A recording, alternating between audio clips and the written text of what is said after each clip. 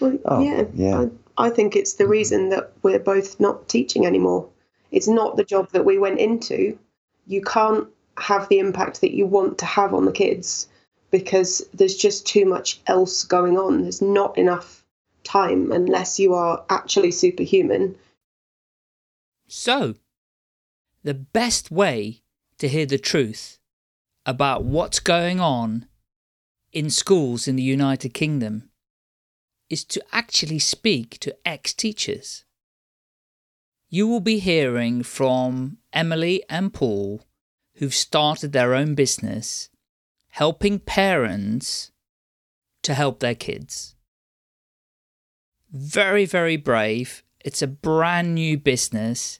It's taking off, and they're doing an excellent thing.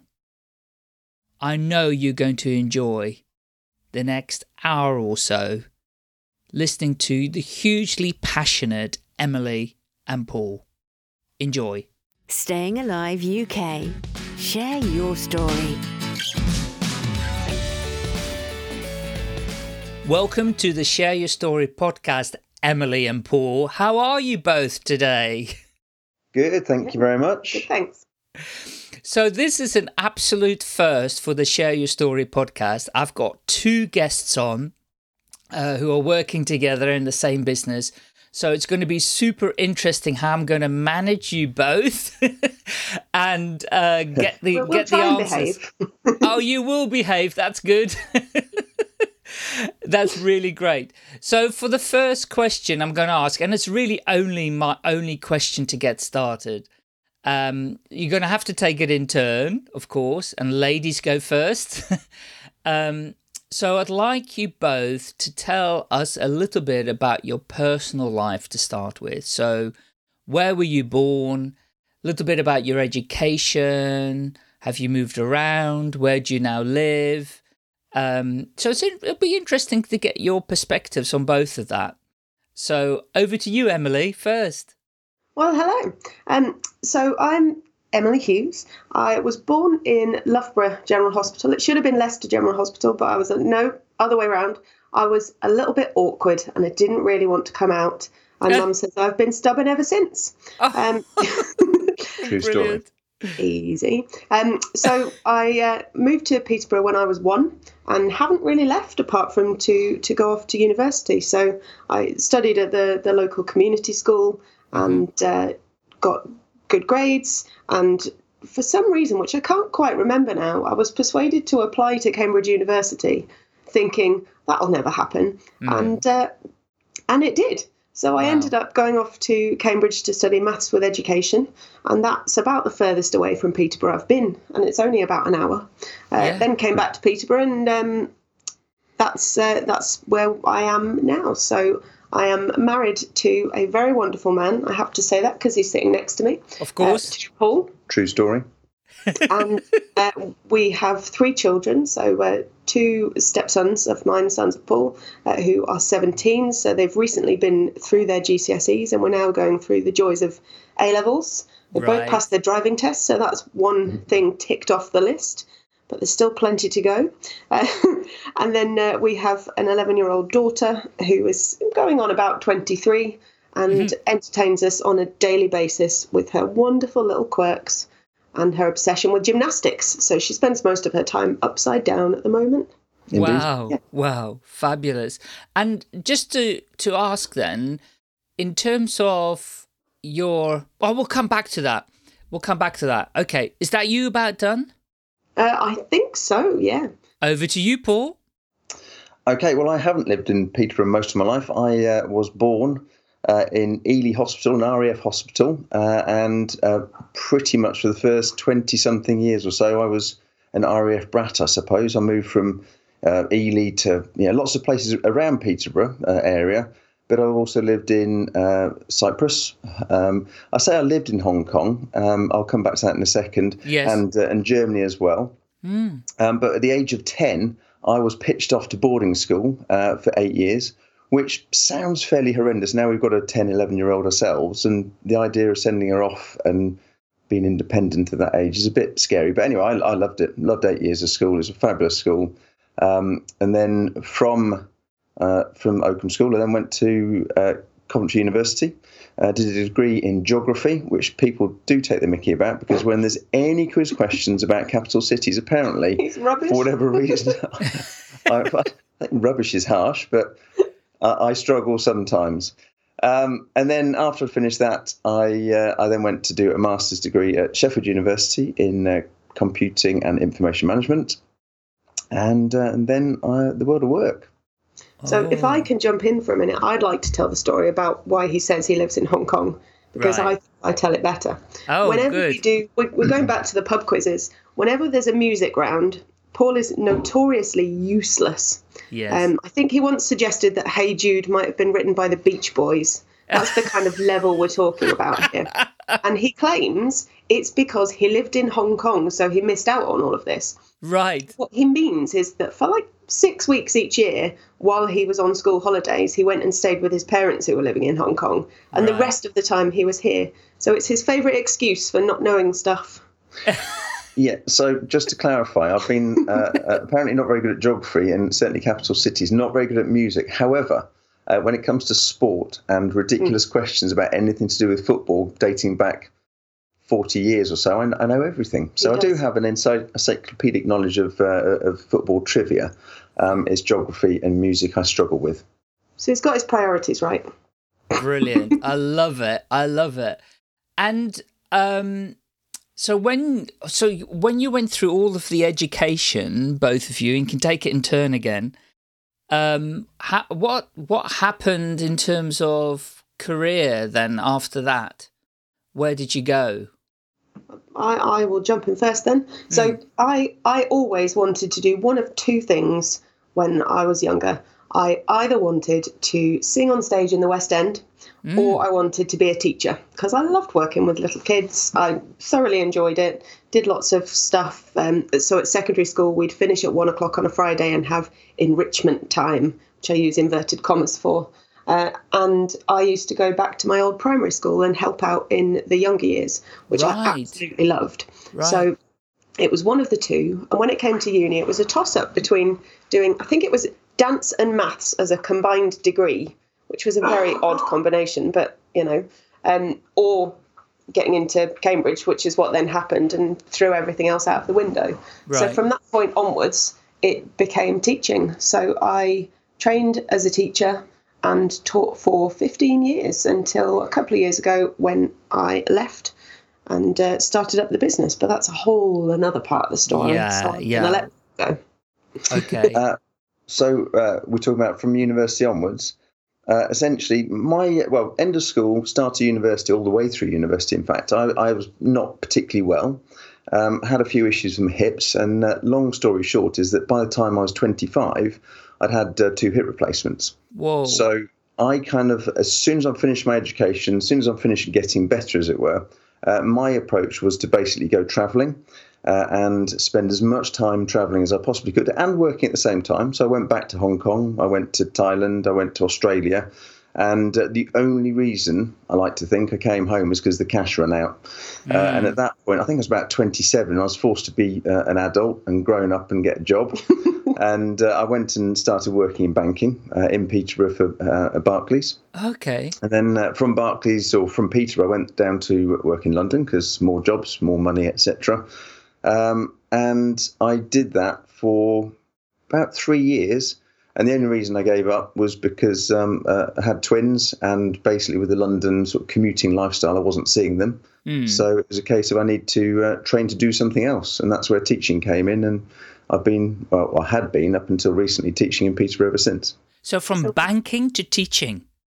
It was very much based on the fact that I needed to do something. It seems bizarre to say it at the time. I needed something that would give me the time to spend time with the children, but probably teaching on reflection, not the best job to go into. Want to have quality time with your family. At the time, it seemed like a brilliant idea, and I've enjoyed the majority of it. It's fair to say, but new challenges now, and here we go. And I guess you thought term time, allowing you plenty of time with the kids. Yeah, it turns out it doesn't quite work that way. It's planning and marking and paperwork and red tape, and I think the problem is, as a teacher, you don't get into teaching for the money. You get into teaching because you care. And if you care, you spend the extra time and you go the extra mile, which means most teachers work ridiculous hours, sort of 12 to 14 hours a day, and you're still working at the weekends and you're still getting everything sorted because there's a never-ending pile of paperwork. So it's not as conducive to family life as you would hope, is it? Nope. No, but that's why we're out now. So Paul and I actually started teaching at the same time, and we met starting at the same school. So same day, we both rocked up. Two different sort of teacher training routes, but we ended up at the same school, doing kind of the same stage. So we've known each other since then, and we vaguely knew each other. We were in different departments, so we didn't see each other that often. No. And we were both married to other people at that point. Right. And we eventually bonded out. I think it was someone's leaving do or something. We were chatting at the bar about what turned out to be a shared experience of getting divorced. Yes. And that was really it. Paul can explain to you what it was that tipped the scales for him, I think. Slightly on the spot there, but Emily had just bought a motorbike. Right. And obviously, if you have a motorbike, you apparently need to have motorbike leathers. And she had what I'd describe as quite a good look, should we say, in the motorbike leathers. And at that point, I'm not going to say anything else for fear of getting a slap. Yeah, absolutely. Absolutely. And are you allowed to say which school that was? Well, if you tell us we're allowed to, yeah. Yes, I think we probably can. We were at what was then Stanground College in Peterborough. It's now Stanground Academy because it's gone the way of most schools and been taken over by a trust, yeah. Now, I don't want to be political on this podcast, but I'm like on the tip of my tongue. I can't resist asking the question, were you guys affected because you mentioned, all the long hours and everything else that you've got to do, but was the impact of all the cuts and everything that happened over the past kind of decade, did that impact you guys in terms of the amount of work you had to do? Well, yeah. I think it's the reason that we're both not teaching anymore. It's not the job that we went into. You can't have the impact that you want to have on the kids because there's just too much else going on. There's not enough time unless you are actually superhuman. You can't physically do all the stuff that you used to be able to do. Getting involved in the extracurricular stuff and actually getting to know the kids properly and spending a little bit of time with them, because that's what makes the difference. It's relationships. And if the kids know you and you know them, it makes it easier to deal with all the other stuff because they're teenagers. They come out with dramas because that's how it works. That's how teenage brains work. And if you know them, then you know not to take it personally and you know how to talk them back down again when they're having one of those moments. And that's just something that you really can't do properly anymore. And it was just unsustainable. I mean, one of the best examples I've got of the effect of cuts is that when I first started being a sixth form tutor, we used to have a bonding day. Excuse me. We used to have a bonding day in Cambridge, and we'd go punting, and we'd go shopping, and everyone would get to know everyone, and your tutor would get to know the students, etc., etc. And that was fabulous. But then we had to stop doing that because we didn't have the money to do that trip. We had to then sort of do something a bit closer to home. So rather than going from Peterborough to Cambridge, we then went from Peterborough to Fineshades Wood, where it's a lovely place. We'd walk around for a couple of hours, 3 hours, we'd bond, and it was still fantastic, but it wasn't Cambridge. But you live within your means. And then we couldn't afford to do that either. And now, literally, we get a bus to a local park and walk around. It's a mile away from the school. And the only reason it's just we don't have the money to do it. And year on year on year, we see those budgets shrinking. We see the impact it has on teachers and students. It's harder and harder to get teachers in the door because pay's been frozen for so long. Why would graduates be teachers when they can earn proper money, so to speak, in a different profession? It's very, very straightforward. And I guess a big part of it is everyone's counting on teachers really having that love for teaching and love for kids, that they are almost doing it for almost nothing and spending a lot of extra time for nothing into the job, and with the cuts having to do that as well. When we started, that was absolutely the case. But I think as time has gone on and the cuts have kind of cut deeper, I suppose, I think it's just got to the point where it's unsustainable. Teachers are asked to do more for less, and there comes a tipping point when you've been doing your career, you've been in that career for a bit longer, where you just think it is unsustainable. And I can't imagine carry on doing this for another 10, 15 years until I retire. We had to come up with a plan B, which so far is working beautifully. Yeah, burnout is a very, very real thing in the teaching profession at the moment. Right. We're seeing it with a lot of friends that they're just they're having to be signed off because they are not capable of continuing in the way that they have been. I was, and that wasn't really to do with the work. Certainly wasn't to do with the kids or the teaching. It was to do with the management and the pressure that is put on you as a teacher, whether that's from the senior leadership or whether that's from Ofsted. And there was a point in a different school by then where it was way too much, and I was driving to and from school in tears, just didn't want to be there, couldn't do it. Wow. Ended up, it was just before Christmas, and you normally have, so every teacher will be able to tell you that at the end of the holiday, for the last 2 or 3 days before you go back, you start to have the back to work blues, and you start to have the nightmares where you, get put in front of a class teaching something that you've never taught before, and suddenly there's an inspector there, or you find out that morning that you're in charge of a school trip and no one's told you about it, and all the kids end up going missing. It's like that. My back to work blues started much sooner, and Paul could see the state I was in and said, look, you just really should take a little bit of time. You shouldn't go back if it's making you feel like that. And so I got signed off for a week just to kind of get my head straight. And I think at that point, my brain decided that, oh, good, we can stop trying to cope now. And it just broke. And I was signed off for, I think, 3 months in the end with depression. It was not a fun time for any of us, just to put it very mildly. But I still went back to teaching and gave it another whirl, and then ended up in another post in another school where, again, I just wasn't being supported. My manager was not the most fun person to work with. And I decided in the end that my sanity was more important than my salary, and I quit without another job to go to. And that experience was the beginnings of setting up this business and getting out of teaching and doing something which is sort of teaching adjacent, I like to describe it. All the things that we do, it's still using all the skill set that we've developed over the years as teachers. Yes. But I feel like we actually get to make more difference now. And we get to do it in our own time, on our own terms, and we get to actually be human beings at the same time, which is nice. Yep.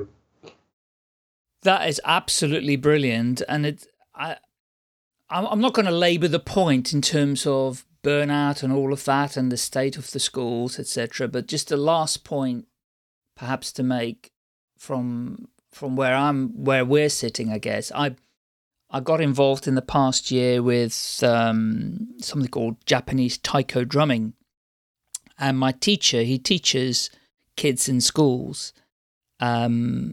Primary and secondary, mainly secondary schools, like teenagers and whatever. And we've just, I convinced them to come locally to where I am. I'm in Worcestershire, to go to a secondary school, and we hire a hall there at the weekend.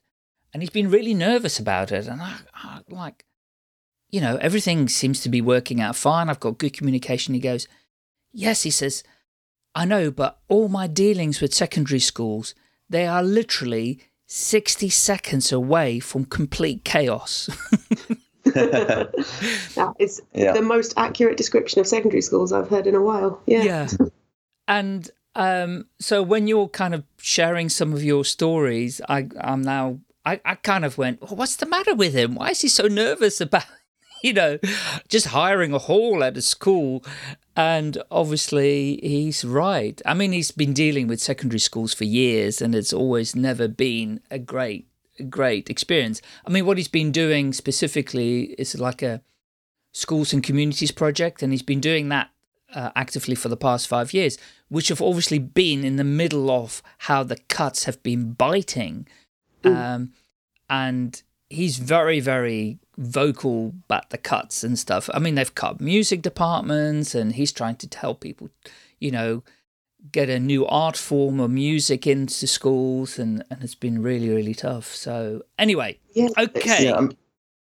Go ahead, Paul. It's so important to get the arts in school. It makes such a difference to particularly the kids that just aren't that academic. Otherwise, it's 5 years of utter misery because they've got no outlet. They've got no way to express themselves, nothing to make up for the fact that, maybe they feel like they're rubbish at all the academic subjects. They feel like they're failing all of the time. They don't get to show the other side of what they do. And it's so important. I mean, as I said before, my two possible job routes when I was younger was to sing on stage in the West End or teach. And I've kind of got slightly back into the singing thing more recently. I run a choir locally, which I love. Yeah. And it's like an hour and a half of therapy for me each week. It's just everything else goes out of the window, all the stresses, and you just get to sing. And just singing has so many health benefits. Yeah. And it's the sort of thing that kids just don't get to do enough of nowadays because teachers don't have the time and the space. All the extracurricular stuff is down to the kindness of teachers. Nobody gets paid for doing the extra clubs. Yeah. So if they do it, it's just because they've decided they want to give up their time, and there aren't enough hours in the day for that anymore. It's really sad. Now, were you going to say something, Paul? I was. It's probably a slightly political point, but it was about the number of the curriculum offer, I suppose, the number of subjects, different arts, for example, that are offered. I think at any school, but certainly the school that we used to work at, has probably, I'm guessing, about halved. Yeah. So when students do turn up, for example, in sixth form, wanting to study a range of different subjects, more often than not, that range isn't available, and that's not to do with the school, the academy, or whatever, or it is, but it's because they haven't got the money to put on the classes. And because those subjects aren't being valued by the kind of the government, the people in charge of education. And so they are being gradually weeded out of the curriculum, I think. And the other point being that a lot of the time the subjects don't run because there are no teachers. You don't have a teacher who's a specialist in music, a specialist in whatever it might be. So they don't run it. No. And this is so short-sighted. And it doesn't matter that we continue to talk about this because it's a really important point. It's so short-sighted because what businesses need more than anything, top of the list, is creativity, right? Absolutely, yeah. They need creativity. They need new ideas. The only way you can get people to be creative if they've experienced creativity themselves, Yeah. And you can't be creative just... Okay, you can be creative in every subject. I get that. But the creative arts are important to pull out a level of creativity that kids do know, but even when they get older in their teenage years, they don't think they are creative. I mean, I've grown up. I only realised I was creative in the last kind of 10 years, and so that's very late in life, realising that, because your creativity wasn't there in school. And I was educated in the Netherlands, which is more advanced than most, but very interesting. Yeah, it is a real shame, but that they're cutting those kind of topics out. And just to mention, I don't know if you know or heard or come across a guy in India called Sadhguru. And Sadhguru has a school for kids. And the primary topic, the subjects that they teach are paint, dance, singing, music. Oh, and then they may add English and maths on as well. But the main topics, the main subjects are all the creative arts. That's what they teach in that school. So children from a very young age are taught that. They're also taught how to meditate. They've got he says he can't believe it that he got a whole room of 5-year-olds sitting quietly, or 6-year-olds, let's say, sitting quietly doing meditation together. And he says it's just incredible to witness something like that. So Yeah. Anyway, you're out of it now, although you've had a decent career in it, and for different reasons, I guess. But why did you come up with, I'll say it now, Parent Guide to GCSEs? I sort of had a bit of an epiphany randomly one day earlier this year. So we've trialled various other business ideas, and we've got other bits and bobs going on. We run a website for form tutors as well. So as a teacher, when you have a form group in the morning or a registration group, and you're expected to run activities for them at the same time as doing the register and checking their uniform and dealing with all the dramas and making sure you know them at least vaguely a little bit. We've kind of put all that stuff on a website for form tutors. It's not really taken off because schools have decided they can't afford £199 for the year to make their form tutors' lives easier and take some of the pressure off their teachers. It's basically one day's worth of cover, but it's just not quite worked. And so I'm not even sure what prompted that, but I'd been working on formtimesorted.com for quite some time. And then the idea just popped into my head that we were missing a trick here because, in fact, no, I remember what it was. See, look, it's because it's early in the morning. That's okay. So I'm on a Facebook group with parents of, my daughter was in year 5 at the time, and it was a year 5 parents group. And one of the parents had popped on to say, look, my child's got this homework. It's bar modelling in maths, which is a newer form of things that schools are gradually adopting. And it's not something that we ever learned when we were at school. It's actually a really good visual way of working out problems. Okay. But if you've not met it before, it's not particularly obvious. And so she was saying, she's got this homework and I can't help her with it. Can anybody help me figure out what I'm supposed to be doing here? Right. And it made me realise there's stuff that they're doing at school that we as parents would love to be able to help with. Because, 50% of their learning time is actually spent at home. If you can support them properly when they're in that kind of side of things, not just in school, then they do so much better. But if you don't know where to start, then you can't help. No. And even as teachers, some of the stuff she's doing in year 6 in English hurts my brain. I can write an essay with the best of them, but if you ask me what a subjunctive clause is, not a clue. I've had to look this stuff up and try and figure it out because we didn't learn the names and things of that. No. If we did, it was more as part of learning French or Spanish or German or something. So yes, it's challenging. And with all the changes to GCSEs, parents just don't understand what's happening in school well enough to be able to support their kids. And teenagers are not the best at communicating, let's say. So even if school are giving them great information about how to study and what to do and how to make sure that they get their best possible results, that doesn't get passed along to the parents. And you're busy worrying, am I doing the right thing? Should I be nagging them to revise? Should I be getting them to read their notes? Should they be doing something else? Am I nagging them too much? Am I putting too much pressure on? Should I put more pressure on? It's a whole minefield, and I don't think you really understand it until you've had a child. We obviously had 2 at the same time going through GCSEs, and they're chalk and cheese. And one was much better at being self-motivated than the other one. Of course. So we kind of experienced both at the same time, really. But it's really tough as a parent, not just as a child, going through that phase that year. So we thought, we've got 30 years teaching experience between us. We've got parenting experience. We could do something about this. We could help.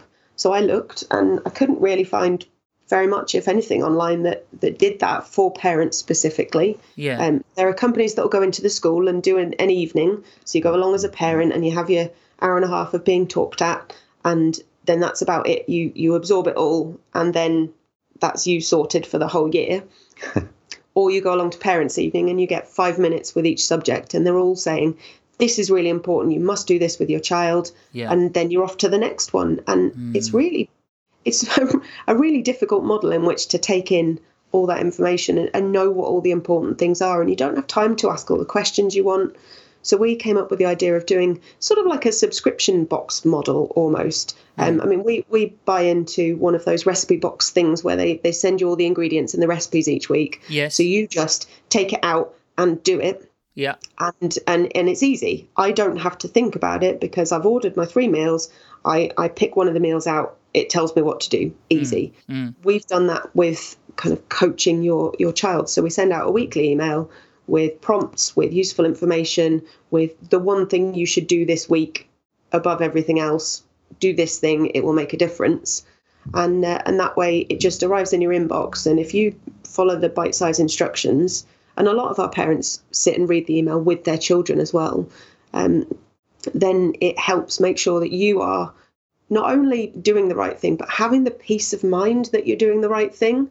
It just takes away that constant nagging worry in the back of your head that says, am I doing this right? Should I be doing something different? So, we've found that if parents are sitting with their children to read through the emails, it also takes away the whole. So, when your parents ask you to do something, my mum once told me I should read the Harry Potter books because I would really love them. So I did not read the Harry Potter books for about 3 years because she said I would like them. I was determined that she would be wrong. And I was an adult at this point. Sorry, Mum. So as a parent, if you're advising your child is going to see that as nagging because that's the parent-child relationship. That's how it works a lot of the time. Yeah. Whereas we're providing the expert voice so that parents can then say, well, the experts say, here is what you should be doing, not just I say this is what you should be doing. And that, by the sounds of it, is taking away a lot of that barrier almost. So is there... I'm really curious about this. I love your strapline on your website, which is the hardest part of being a parent is watching a child go through something really tough and not being able to fix it for them. Yep. 100% correct. So I've got 2 stepsons and I saw them go through stuff. They wouldn't do their homework at all, were just not interested in doing any of it. I mean, homework should be banned in my view anyway, but you're back to the nagging thing again. And then just stomping around the house saying, I can't do it. I don't know what to do. I can't do it. And literally having tantrums over it. Doors slamming, things being thrown around the room, you name it. And yeah, as a parent, you're totally helpless. You don't know what to do. You have got no clue how you can help them there. Yeah, it's something we've just been talking about with our members in the last email, actually, is it's often a case of it seems like the big, overwhelming, scary thing. So stuff like if any of you have ever tried doing self-assessment tax forms, oh my goodness. When you first have to do one of those, it seems like this huge, daunting, ridiculously scary task that I'm not going to be able to do because there are just boxes and there are numbers dancing around the page and I can't do it. Once you actually start, it's not as bad as it looks. Starting is the hard part, and it's just finding that first step. What is the first thing to do that will make that easier? So instead of saying, go and revise maths, today you're going to go and do some maths revision. You say, right, I'm picking adding fractions. I'm going to write up my notes on adding fractions, or I'm going to find some past paper questions on adding fractions and print them off ready to do. Those little steps make it much less big and scary and overwhelming. They take it from being a project into a task. Yeah. And tasks you can tick off. Yeah. And they're just particularly... I'm reluctant to say it, but it tends to be more with boys than with girls, just in my experience. And I don't know whether that's a kind of a gender thing or whether it's to do with the kind of the perceived expectations. But often we found that boys would rather not try than try and fail. Yes. Because that's a lot less threatening in terms of their perceived masculinity. It's all to do with the way that we talk about things, and there's a lot of work that needs to be done in changing it.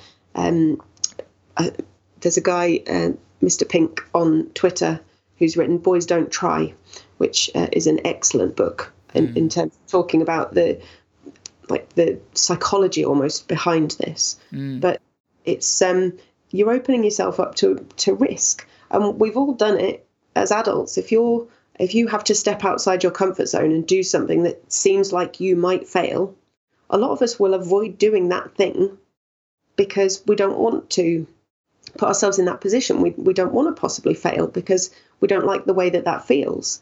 And if you might fail at your homework or your revision or your exams, then that's actually quite a big incentive to just not try. Yes. Because if you don't try, it's not your fault. It's just because you didn't try. It's not because you weren't smart enough. Mm-hmm. It's not because you weren't capable. You just didn't try. Yeah. It's easier to write that off. An easy get out. Yeah. So I don't know whether that's... It's an interest. There's have you come across Anthony Robbins at all? Tony Robbins? Yes. American kind of personal development guy. And he has a phrase is, we do more to stay in pain than move towards pleasure. Yeah. Yeah. You know, we do more to stay in pain. So it's much easier to stay in pain and not do anything rather than do it and actually be potentially successful, you know? Mm-hmm. And because we go, oh, no, that's too hard. I'm just not going to touch it. It's too hard. But if I do it and fail, that is more painful than the pain of not doing it. Because actually you don't have any pain for not doing it. Yeah. You probably do a little bit, but... It's doing the normal thing. You'll find that lots of teachers who are still in the teaching profession and are thoroughly miserable and not enjoying it, but they would rather carry on with the, hours and hours of marking and all the stress involved than try and restart a career, because that's terrifying. Yeah. Even though teachers of all professions have a great deal of transferable skills, there's so much you can do. It requires a whole different way of thinking and stepping outside of your comfort zone and away from the safety net. Mm. And it's very much the same principle, yeah. Wow. And okay, so practically then, how do people sign up to this? And because that's another, it's also a daunting thing as a parent to go, right, I've got to admit, I'm stupid about this. Well, I haven't got the knowledge. I've got to admit this to myself, that I've failed here, that I need some help. And in order to get that help, why should I be paying for it? The teachers are supposed to do this for my kid. Why am I having to do this? Would be my question, perhaps. Well, yeah. It kind of comes back to the thing about schools just not having the time. The parent consultations that are 5 minutes each, it's just not enough time to get the information across. So I don't know how parents would be expected to know that there's so much information that is out there. And as Emily just said, we kind of parcel it all together and make it really clear and really obvious so parents can go for a one-stop shop, get the information they need, which, I mean, they haven't got time, if they're both working particularly, to go and find that information. It's our job, I think, to provide it in one place, simple and easy, and make it understandable and hopefully ease the pain of year 11. Yeah, and it is mostly about making life easier and less stressful, because every single parent goes through the exact same experience of year 11. Yeah. Either whether their child is overstressed because they're working too hard, or whether they're having to constantly nag them to do any work because they're undermotivated, it's still a year of frustration. Frustration is probably the key word as a parent there. Yeah. Because you're watching them go through something tough and you don't know what to do to fix it. Because unless you've been studying recently, you don't know the kind of study skills that they should be using, because that's all down to knowing all the different kind of latest methods of research and stuff around it. What should I be doing? Should I be using mind maps? Should I be making flashcards? Should I be rereading my notes? Should I be creating myself little quizzes online? The trick is it's down to how you learn best. So I'm very visual. I remember things better if I see them written down. Yeah. There are people who remember things better if they hear them. So you could record your notes and listen to them on your headphones. But it's about knowing that stuff. So as a teacher, I'd be great at teaching kids exactly how to get through their maths GCSE. This is what you need to know. This is what you need to do. They won't have gone home and told their parents that. Some of them won't have listened when I said that. I haven't been teaching them general study skills, though. And as a school, that's not part of the curriculum anymore. General study skills is not anywhere on the curriculum in the vast majority of schools. So kids don't know. They're expected to go away and revise, but nobody really tells them specifically how to do that. Yeah. And parents may well think that just revision means going upstairs, opening a textbook and rereading a chapter. And the chance of that actually going into their brain is very, very, very slim. Yes. There's so much more to making sure that information is retained and readily available for the exam than just rereading it and hoping it sticks. It probably won't. And again, we come up with lots of ideas, lots of techniques that we obviously tell the parents about, and then they can have that discussion with the child and hopefully try a variety of different revision techniques, one of which is going to probably really work for them. And it's like the subscription box idea. I could go to the shop and buy all the ingredients and look up a recipe online and do all the cooking. But that's frankly a little bit too much like effort. And I will just stick to my usual same old that I know I like and I know the rest of the family will like. And we won't try new recipes. That was the position we were in, which was why we decided to give this recipe subscription a go. We wanted to be able to try something a little bit different and kind of expand our horizons a little bit. And it's made life so much easier, it turns out, because we don't have to think about it each week. It's one less thing to have to worry about. And that's what we're offering parents, is that one less thing to have to worry about, and the knowledge that you're doing it right. Because schools are putting a lot of extra time in kids in terms of intervention, they call it. So some schools, kids will go in and instead of form time, they'll go into an intervention class. So they'll have some extra, say, maths for the first 20 minutes. Yes. Then there'll be lunchtime intervention classes. Then there'll be after school intervention classes, which is just additional lesson time. It's usually put in year 11 because that's when everyone starts worrying. And it's an awful lot of pressure on the kids, like a ridiculous amount of pressure on the kids and a lot of work to be done. And you can see from results kind of across the last few years, it's not made a massive amount of difference. They've made GCSEs harder to kind of balance things out. Yeah. And all the kids are getting the same sort of level of focused intervention from school. And GCSEs are graded kind of on a curve. So there's a sort of a percentage almost who will get each grade at the end of the year. Yeah. So if everyone does better than last year, so everyone gets, say, 5 marks better than the equivalent year group got last year, then they'll just move the grade boundaries. So they'll end up with the same grades as they would have got last year. That doesn't make any difference. For it to change your grade, you have to do better than someone in your year group. Someone else in your year group has to do worse. Like you have to make a bigger jump forwards than them, I suppose. Okay. Which means... So go on, sorry. No, it's okay. It means that there's a small number of parents. So we've said we're only taking on 1% of parents as part of this coaching program, because if we coach everyone, then no one gets better because they'll just change the grade boundaries. Yeah. And is it only parents? I want to ask a question in a second about how it all got started and how you got clients, but are parents purchasing this because they have a competitive mindset and they want their kid to outperform all the other kids? I think the feedback we've had so far is that they're appreciating the help because they probably felt lost. They're already started having the arguments, might be the wrong word, but the stubborn teenager not wanting to do anything, and they just need that little nudge to know how to help them better. Yes. It's interesting because as a parent, I'm a step parent, and I never had from my first marriage, I didn't have any kids. So my step boys were my first kids, right? And so not really having any experience with children, it was doubly difficult when it came to kind of homework time, because I just left it up to mum to deal with. It was like easy. Well, mum, you deal with it. type of thing. And then she struggled with it as well. And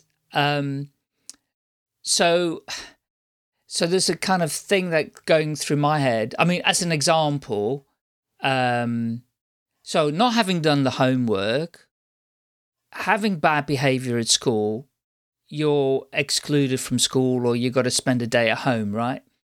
And they're told then to do BBC bite size, is it? Maths or something. Anyway, no, I don't want to do that. So I'm like, okay. So mum's at work, my wife Claire, she's at work, and I'm now having to deal with this teenager. Do something, you know. So, I mean, I've been following, I'm quite a kind of digital guy. I know about e-learning, and I used to work for an e-learning company, business e-learning, not kind of school e-learning.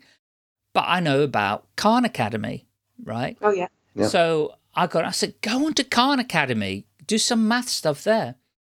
Well, he loved it because Khan Academy gave you was gamification. It gave you like stars and little, you know, gold stars and things like that if you completed certain stuff.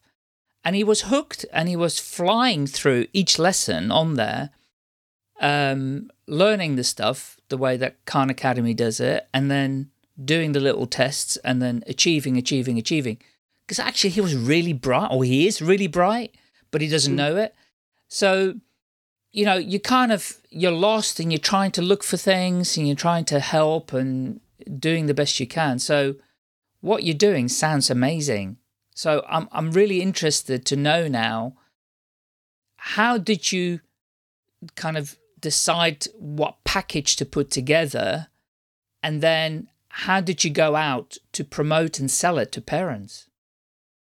Well, I planned out a lot of what I would want, because when we were doing this, we had very recently been through GCSEs with the boys. Yeah. So I kind of went through what advice would I have wanted, but we also we built. So this was in the summer holidays that we really started to properly launch and promote this. We built the summer prep checklist.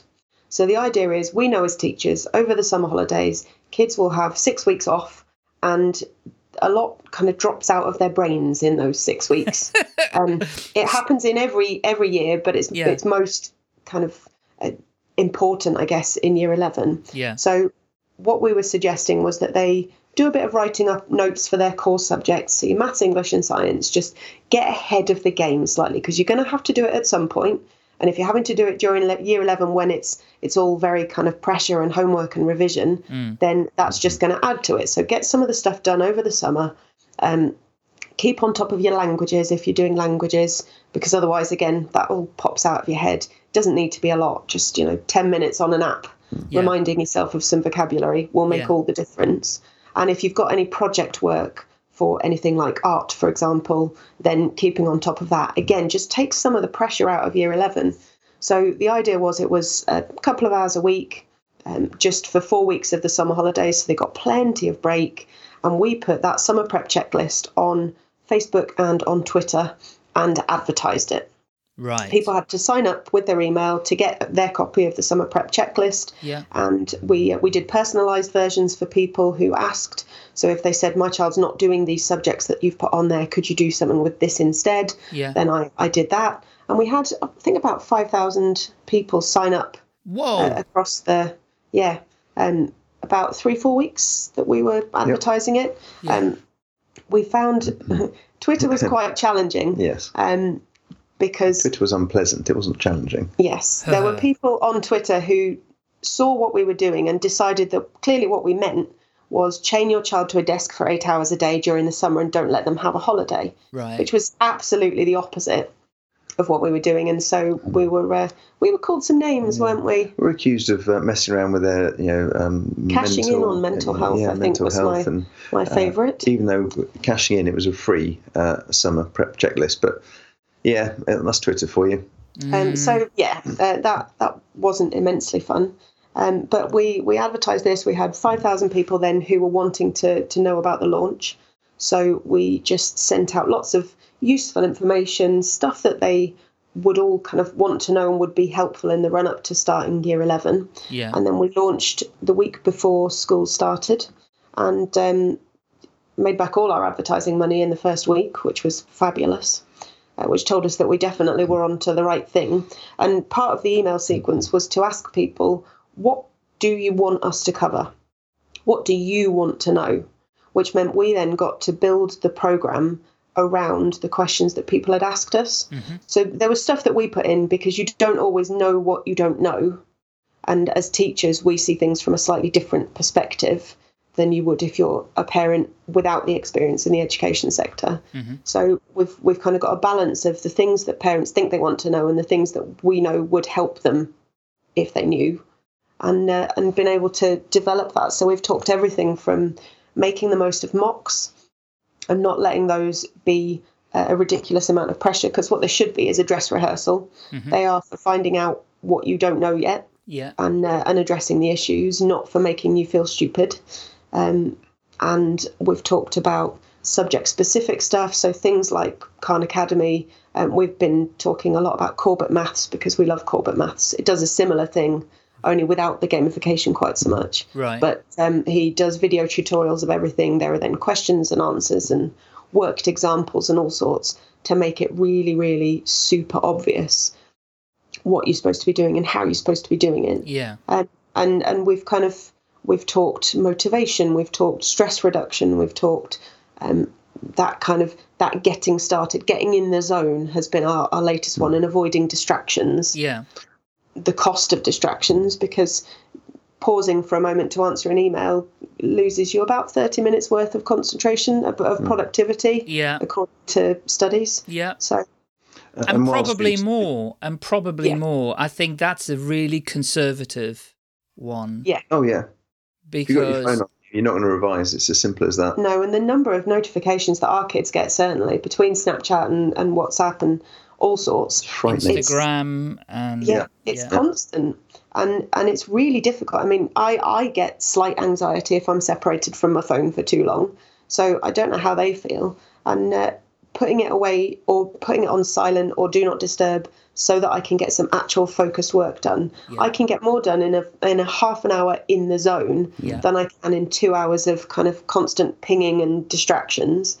And that's a really important life skill, not just for GCSEs, but for everything. If you can focus on what you need to focus on, it frees up so much more of your other time to actually have a life that it's worth everyone learning, I think. Yeah, I mean, we could have a whole podcast about social media because I was a massive fan whenever it started 10 years ago, and I'm no longer a big fan anymore.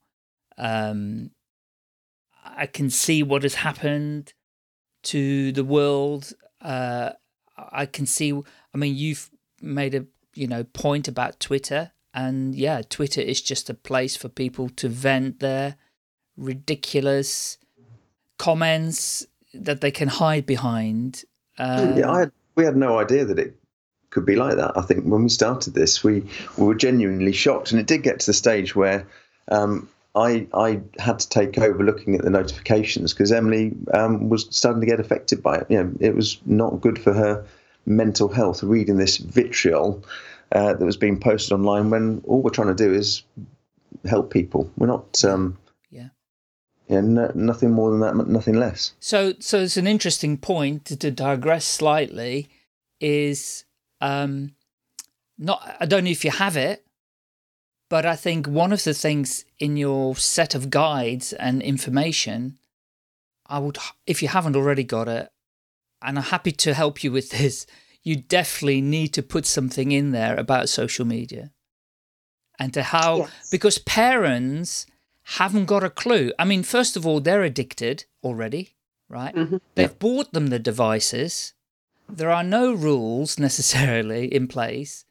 And if any rules are put in place, I've had it, been on the receiving end of it as well, and these were just iPods. These weren't even phones, and they were being thrown around the room. And so, because it can get really, really tricky, in terms of your relationship with your kids. about their devices, because it's like that you're taking their left arm away when you take it off them. We have we did a thing or sent something out free about, for example, Netflix, where it's a fantastic platform, obviously. Yes, it is. But as you're watching whatever the episode is, it finishes and it does assure you that in 15 seconds, the next one will start. And it's so easy just to keep going. The revision, I'll do that later, maybe tomorrow, maybe next week. And a lot of parents don't realise how things like Netflix, Amazon Prime Video work, and the way it just spools up the next one and keeps going. And YouTube exactly the same. YouTube, but there are settings on all of them. There are. Stop that from happening. It's just you have to actually go in and do that. And things like, so Snapchat, we didn't realise, I think until we confiscated one of the boys' phones for a while, that on Snapchat they get a streak. That's right. So, I think they've stopped it now. I think they have stopped it. I think they have stopped it, yeah. Because we'd taken his phone because he'd done something, and it was being a muppet.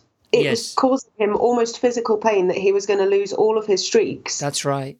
Because he was going to miss out on continuing these conversations daily with people, which is what you get your streak for. Yeah. And that pressure is ridiculous. And his response to it, by the way, was to give his Snapchat password to a mate. That's right. Who could then log in as him, keep his streaks going, which is, handing out passwords to social media is possibly the biggest no-no ever. But that was better than losing his 28-day streak with George or whoever. It was ridiculous. So there is I don't know if you've seen a TED Talk by a chap called Tristan Harris. Make a note, it'd be worth checking it out because you'll enjoy it, what he says. He's an ex-Google employee. He's an ex-Google ethicist. I can't even say it properly. But he was looking at ethical things in Google. And he said there is a room in Google which has engineers in it. Not many, let's say 30. Their prime task of those engineers is to keep us addicted to the internet. And that's all they do. They're looking at ways to keep us addicted to the internet and keep going back. Because why? Google, Facebook, Twitter, all Snapchat, Instagram, TikTok, all of them, they all need advertisers, right, to make their billions. And the only way advertisers will go there is when they see the stats of how many people are active users every single day, month, year, whatever. Yeah. And active users are people that log on or look, because they can see that you're looking or that you're scrolling or whatever. Scrolling is the new smoking, by the way. And so all of them need advertisers. They need the stats to give advertisers to attract them. Because if you haven't got eyeballs going on your site, you're not going to advertise there, right? Yeah. Which also means that every small business as well are getting sucked in. So there's some people, I mean, this is not about me and what I feel about these things. So I'm going to switch back to you in a second. But I think it's important to mention whilst we're at it on the subject. In America, some guys that I listen to on podcasts in America, they're saying actually advertising is actually now a tax. It's a tax that people are having to pay to get their products and services in front of other people. And it's just ridiculous nowadays. So anyway, we digress on social media. We could literally have a whole other hour discussion on it. It sounds amazing what you're doing. So how long have you been going? Remind me. We launched 3-4 months ago. Yeah, just started this academic year. And how is it going? Very new. How are you feeling with it all? Well, I'm feeling a lot better because up until, I should have been going back as a teacher in September, but I quit in late July, August time. Right. So I feel fantastic. Excellent. And Emily? I feel fab. We're loving what we're doing, and the feedback has been amazing from our customers. So it's good. It shows us that we're doing the right thing. and we are actually helping and making a difference, which is what we wanted to do. So yeah, we're as you were saying, we're busy trying to figure out how we get the word spread a little more widely, because obviously since we're new, nobody has heard of us. No. And because this is a whole new thing, really, GCSE support for parents specifically, it's something that people aren't looking for because they don't know that it exists. So we're busy trying to figure out how we do that without having to pay a small fortune in advertising. Yes. Because that takes away from what we can then do for our customers, because that's where our budget is going, which makes us sad, frankly. So yeah, that's it's exciting. It's a new challenge every day, and I'm thoroughly enjoying it. Brilliant. And how many? I can see on your website you've got different packages. So just talk us through that briefly so people know what they can expect to see. Well, we have the basic package, which is kind of the standard stuff that you'd want to know. So things about revision and about exam techniques. And we, for each subject, we do a printable checklist of things that you've got to be able to cover. Yeah. So subjects come with a specification, which is long and wordy and includes lots of information for teachers. We've filtered that into just what you need to know, so that your child can then tick off as they revise each thing. So that's included in the basic package. You get full access to everything on the website.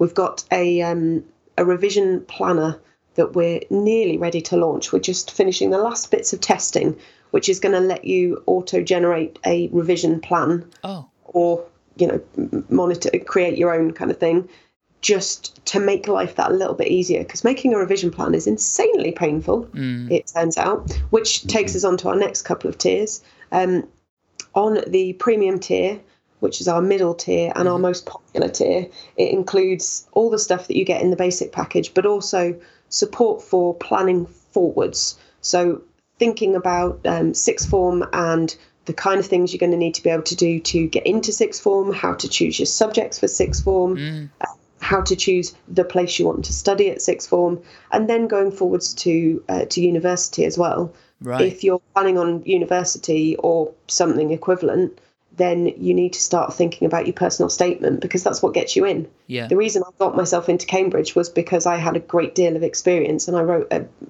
blooming good statement to get me that interview, which was then got me onto the course. Yeah. And you've got to start that early, because you can't wait until 5 minutes before it's due in and then decide you're going to go and get some work experience and start doing some volunteer work and things. You've got to have been doing that all the way along. So starting planning that early makes a massive difference. Yeah. And we're also helping kids who are overstressed, and parents to know how to help them deal with that and manage their stress levels. And ditto for the opposite, where they're lacking in motivation and you need some little help, nudges in the right direction, let's say. Yeah. And then the VIP tier is very much the same thing. You get everything that you've had in the previous packages, but you also get, we've created a bespoke revision plan for each of our VIP members. So they can say, this is what I want this much on this day, this much on this day, here's what they're doing, prioritize this, not so much of this. And we'll draft them a full revision plan, including topic level detail. Wow. So rather than revise maths today, it'll be revise maths, revise fractions, revise, something specific within that. So it just makes it easier to follow. And then we have a teacher on tap service.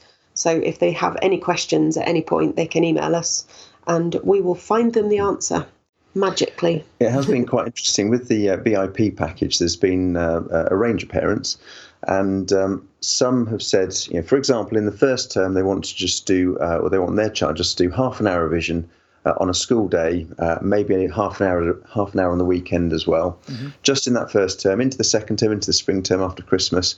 It goes up to 2 half-hour slots after school, and then the final term is only about 3 or 4 weeks before exams start. They'll do 3 half-hour slots, which it sounds very, very sort of light touch almost, but actually once you do the maths and work out how many hours of revision that is, it's hundreds, 150 hours, 200 hours of revision, just doing that small first step.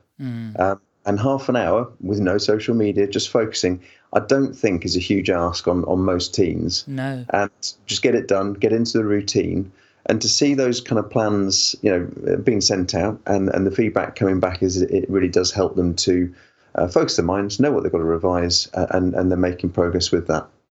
Wow, yeah. There is it has been researched a lot about small steps, hasn't it? In terms of if you do something small to begin with, they say if you want to start running on the first day, get out of bed and just put your running shoes on. That's all you do on day one. Yeah. Day two, go downstairs with your running shoes on, step outside. That's all you do on day two.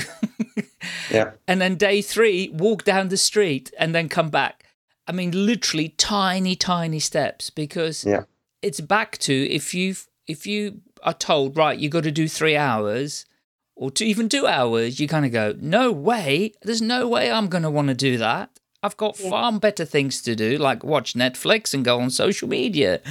It's the same as a teacher at Christmas. If you bring a class set of books home and you know it's going to take you 4 hours to mark it, there's a fairly good chance on the last day of the Christmas holiday you'll be doing that 4-hour session of marking. Yes. Because you don't want to start it. However, if at the start of the holiday you did that first couple of books, which took you 15, 20 minutes, whatever, and then carried on doing that, so much easier, the small steps, far less daunting. Yeah. Absolutely. So we talk about marginal gains a lot, that little 1% improvement that you can make, that you can build on each week, that by the time you get to the end has made a gigantic difference. But it's those little bits, because if you try and make a big change all in one go, it's too much. It puts you off. It's the same as if you go on a crash diet. That's why everybody pings straight back to their weight within a few months, because it's too big a change. It's not small, gradual baby steps. And our biggest advice in terms of procrastination, if you've got something you or your child is procrastinating about, is just do 5 minutes. That's all you have to do. 5 minutes. 5 minutes of looking at the tax return and figuring out what you need to find. Because by the time you've done your 5 minutes, often you've figured out, actually, this isn't as bad as I thought it was, and you'll carry on for a little bit. That's right. It's starting. As you said, it's putting on your running shoes. It's that first step. And on the VIP package, all of the parents, they had free choice to do, they can design it however they want. I think most of them sat down with the team to come up with a plan, and all of them have built from the bottom, small steps to start off with. And as it gets closer and closer to exams, the hours have gone up. But I guess that's just a natural thing where you need to start working that much harder towards exam time. But it's a real slow and steady start, ramping it up towards the end. And all of the programs that we've been asked to do have been exactly the same, pretty much.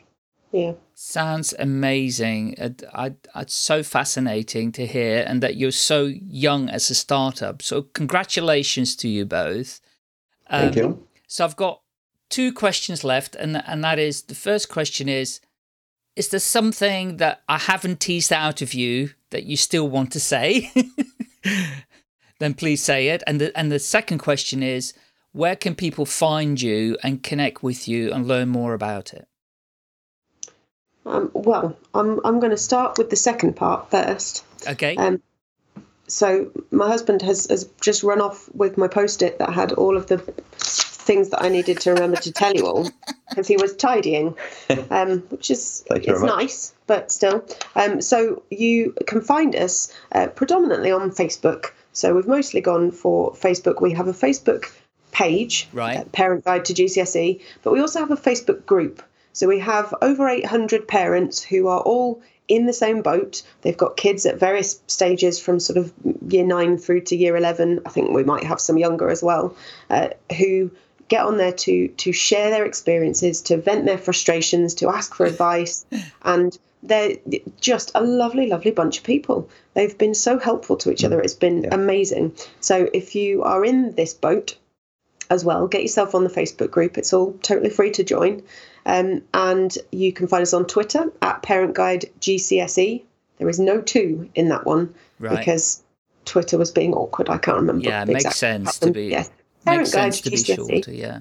Yes. And then you can find details of everything that we do on www.parentguideToGCSE.com. And the thing I probably wanted to mention was the podcast. So we have a podcast of our very, very own. And we have interviewed John Lamerton, who did Routine Machine. So he is a best-selling author and talks about how to set up great routines, which is really useful, not just for kids, but for us as well.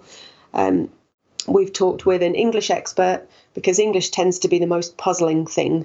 How on earth do you revise for English? It's not a really obvious checklist almost. So he's given us some great advice on how you get the most out of your both language and literature English exams. Yeah. And then we've spoken with actually an ex-student of ours to talk about getting students to aim a little bit higher. So thinking about their aspirations, because a large part of the battle is if they know what they want to do, if they know what they're working towards, Yeah. it's much easier to get them to do something. Yeah. So he's talked about that. We've got lots of other great things lined up. So if you are in that position, if you've got kids in or shortly to do their GCSEs, then you can track down our podcast as well, which is Parent Guide to GCSE, and it should be in all the places good podcasts are. If you find one where we're not, then email me and let me know, and I will get it in there. Yeah, absolutely. Yeah. Definitely. That's the challenge nowadays, is making sure we're everywhere with our podcast. Well, yeah. I mean, the best place, I think, for the future for podcasts is going to be Spotify.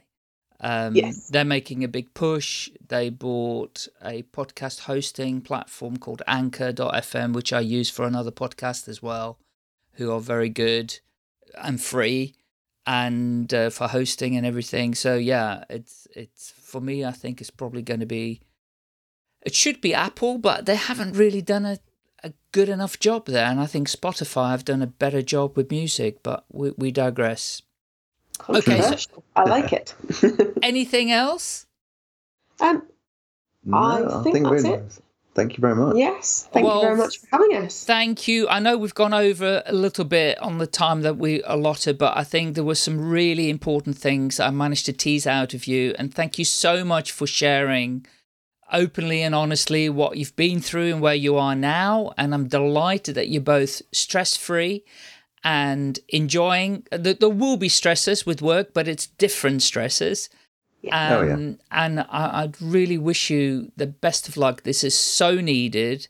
I think this is just a fantastic product, and I'm looking forward to seeing you, on talk shows, on the BBC, on ITV, and everywhere, to get promoted, and on the radio and in other places. And I'll make sure that once I publish this, it gets seen as much as possible all over the place.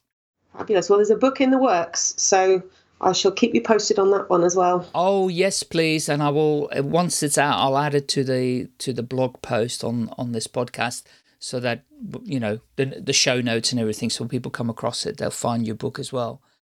Amazing. Well, good luck with everything in Peterborough. And thank you so much for coming on the podcast. Delighted to have my first double guests on the podcast as well. And on such a wonderful topic. So I will put all the links in the show notes, Facebook, your website, Twitter, etc. And wish you amazing success. Take care and bye for now. Thanks. Thank you. Bye. Bye. Staying Alive UK. Share your story.